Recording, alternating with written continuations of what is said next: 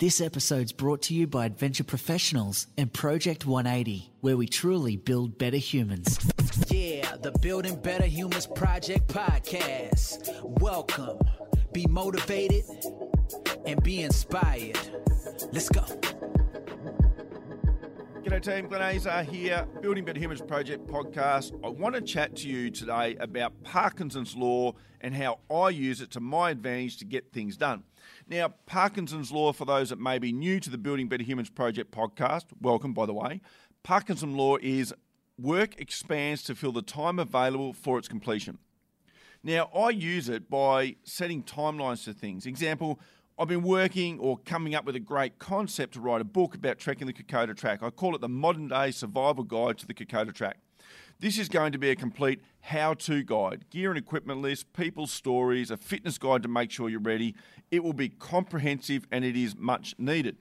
I've talked of this for a couple of years, but just haven't quite gotten there. It hasn't become a top priority. So last week I applied Parkinson's Law. I had a phone conference with Mountain Designs team. They're in Melbourne and Alyssa and I were in Brisbane. We chatted through a heap of things we're working on with them, as Alyssa and I are both ambassadors for Mountain Designs, proudly, I might add. I wanted to add pressure to myself and I wanted to apply Parkinson's Law to my Kokoda book project. So I asked the Mountain Designs team to get on board. They loved it and said yes, then asked if we could be finished and ready to launch on Remembrance Day this year. Pressure applied, tick. Time to pull your finger out, tick. Parkinson's Law applied, tick. So let's go a little deeper on Parkinson's Law so you can see how it works and how it can be applied for you. If you're into productivity, you'll know this proverb as Parkinson's Law, and it was a statement made by Cyril Parkinson, the famous British historian and author, in 1955. So that's a long time ago. This thing's not a new thing. And then he later put that down into a book called Parkinson's Law, The Pursuit of Progress. Parkinson was qualified to make a statement having worked in the British civil service, so seeing firsthand how bureaucracy ticks. Bureaucracy, can't even say the word, bureaucracy itself is a byproduct of our culture, right? So it's about limiting beliefs that working harder is somehow better than working smarter and faster. Parkinson's Law, which is work expands to fill the time available for its completion, means that if you give yourself a week to complete a 2-hour task, then psychologically speaking, the task will increase in complexity and become more daunting so as to fill that week. If you've been to university, you'll get it, where you've got 6 weeks to get something done and you take 6 weeks to get something done and you end up actually doing it all the night before. That's Parkinson's Law in effect. It may not even fill the extra time with more work, but just stress and tension about having to get it done. By assigning the right amount of time to a task, we gain back more time and the task will reduce in complexity to its natural state. That's really what Parkinson's Law is all about.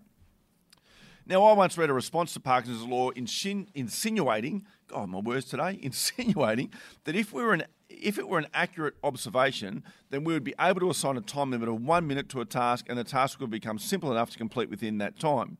Now, of course, that's not exactly what Parkinson's Law is about. It's not a law, it's an observation. It's not voodoo magic.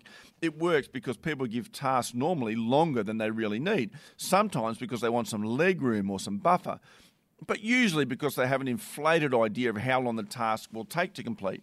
People don't become fully aware of how quickly some tasks can be completed until they test this principle. Now, most employees who defy the unwritten rule of work harder, not smarter, know that despite the greater return on investment for the company, it's not always appreciated.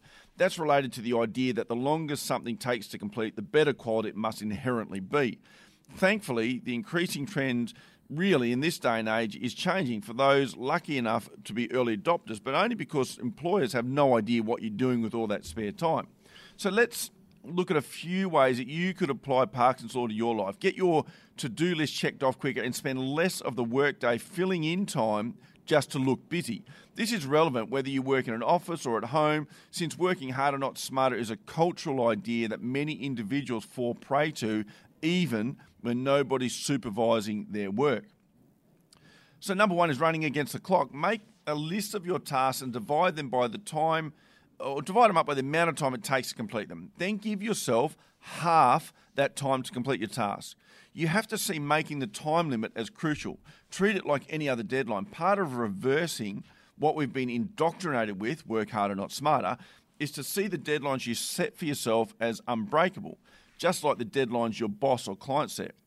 Use that human instinctual longing for competition that fuels such industries as sports and gaming to make this work for you. You have to win against the clock. Strive to beat it as if it were your opponent without taking shortcuts and producing low-quality output. This is particularly helpful if you're having trouble taking your own deadline seriously, because you've got to have some discipline around that, which we spoke about the other day. Now, at first, this will partially be an exercise in determining how accurate your time projections for tasks are. Some may be spot on to begin with, and some may be inflated. Those that are spot on may be the ones that you're unable to beat the clock with when you halve the time allotment. So experiment with longer times. Don't jump straight back into the original time allotment, because there may be an optimum period in between. If you work at a computer, a digital timer is going to be very useful when you start doing this. So use a digital timer if that's what works. The next point would be to crush the cockroaches of the productivity world. Now, look for those little time fillers like email and feed reading, reading your Facebook feed and your Instagram feed, that you might usually think take 10 or 20 or even, God forbid, 30 minutes. These are the cockroaches of the productivity world, little pests that do nothing but make your life a pain in the backside, pains that you can't seem to get rid of no matter how much time you run around the house trying to get things done, and I'm going to try and get everything sorted, and then you get back in front of your computer and then you waste time again or on your phone. Instead of doing the leisurely 20 to 30 minute morning email check, give yourself 5 minutes. If you're up for a challenge, go one better and give yourself 2 minutes. Don't give these tasks any more attention until you've completed everything on your to-do list that day, at which point you can indulge in some email reading, some social networking and feed reading to your heart's content, but not until you've got work done. Not that I recommend you spend all your spare time that way, but don't do it until you have cleared those other things. These are tasks where 10% of what you do is important and 90% is absolutely useless. This forces you to tend to the important tasks, feeds your need to read in order to improve your work. For instance, if you're a web designer who needs to, be read up on new practices and emails that are actually high priority, experiment with how far you can take this. Make your criteria for what makes an email important really strict, and then make the penalties really harsh. That means using the delete button, by the way. I'm not advocating violence against people around you. I'm advocating if something is not important to you, frickin' delete it, and then don't worry about that task anymore. Start to be brutal with this stuff. Now, you can experiment with Parkinson's law and squashing your deadlines down to the bare minimum in many areas of your life. Just be conscious of the line between bare minimum and not enough time, because that's a reality as well. What you're aiming for is a job well done in less time, not an absolute disaster that's going to lose you employment or lose you clients in your business. So that's Parkinson's law. I use it with Mountain Designs. I've now got to pull my finger out. I've got to go and get the job done in the time frame that we've allocated between us. And I think that that's going to help me actually achieve it.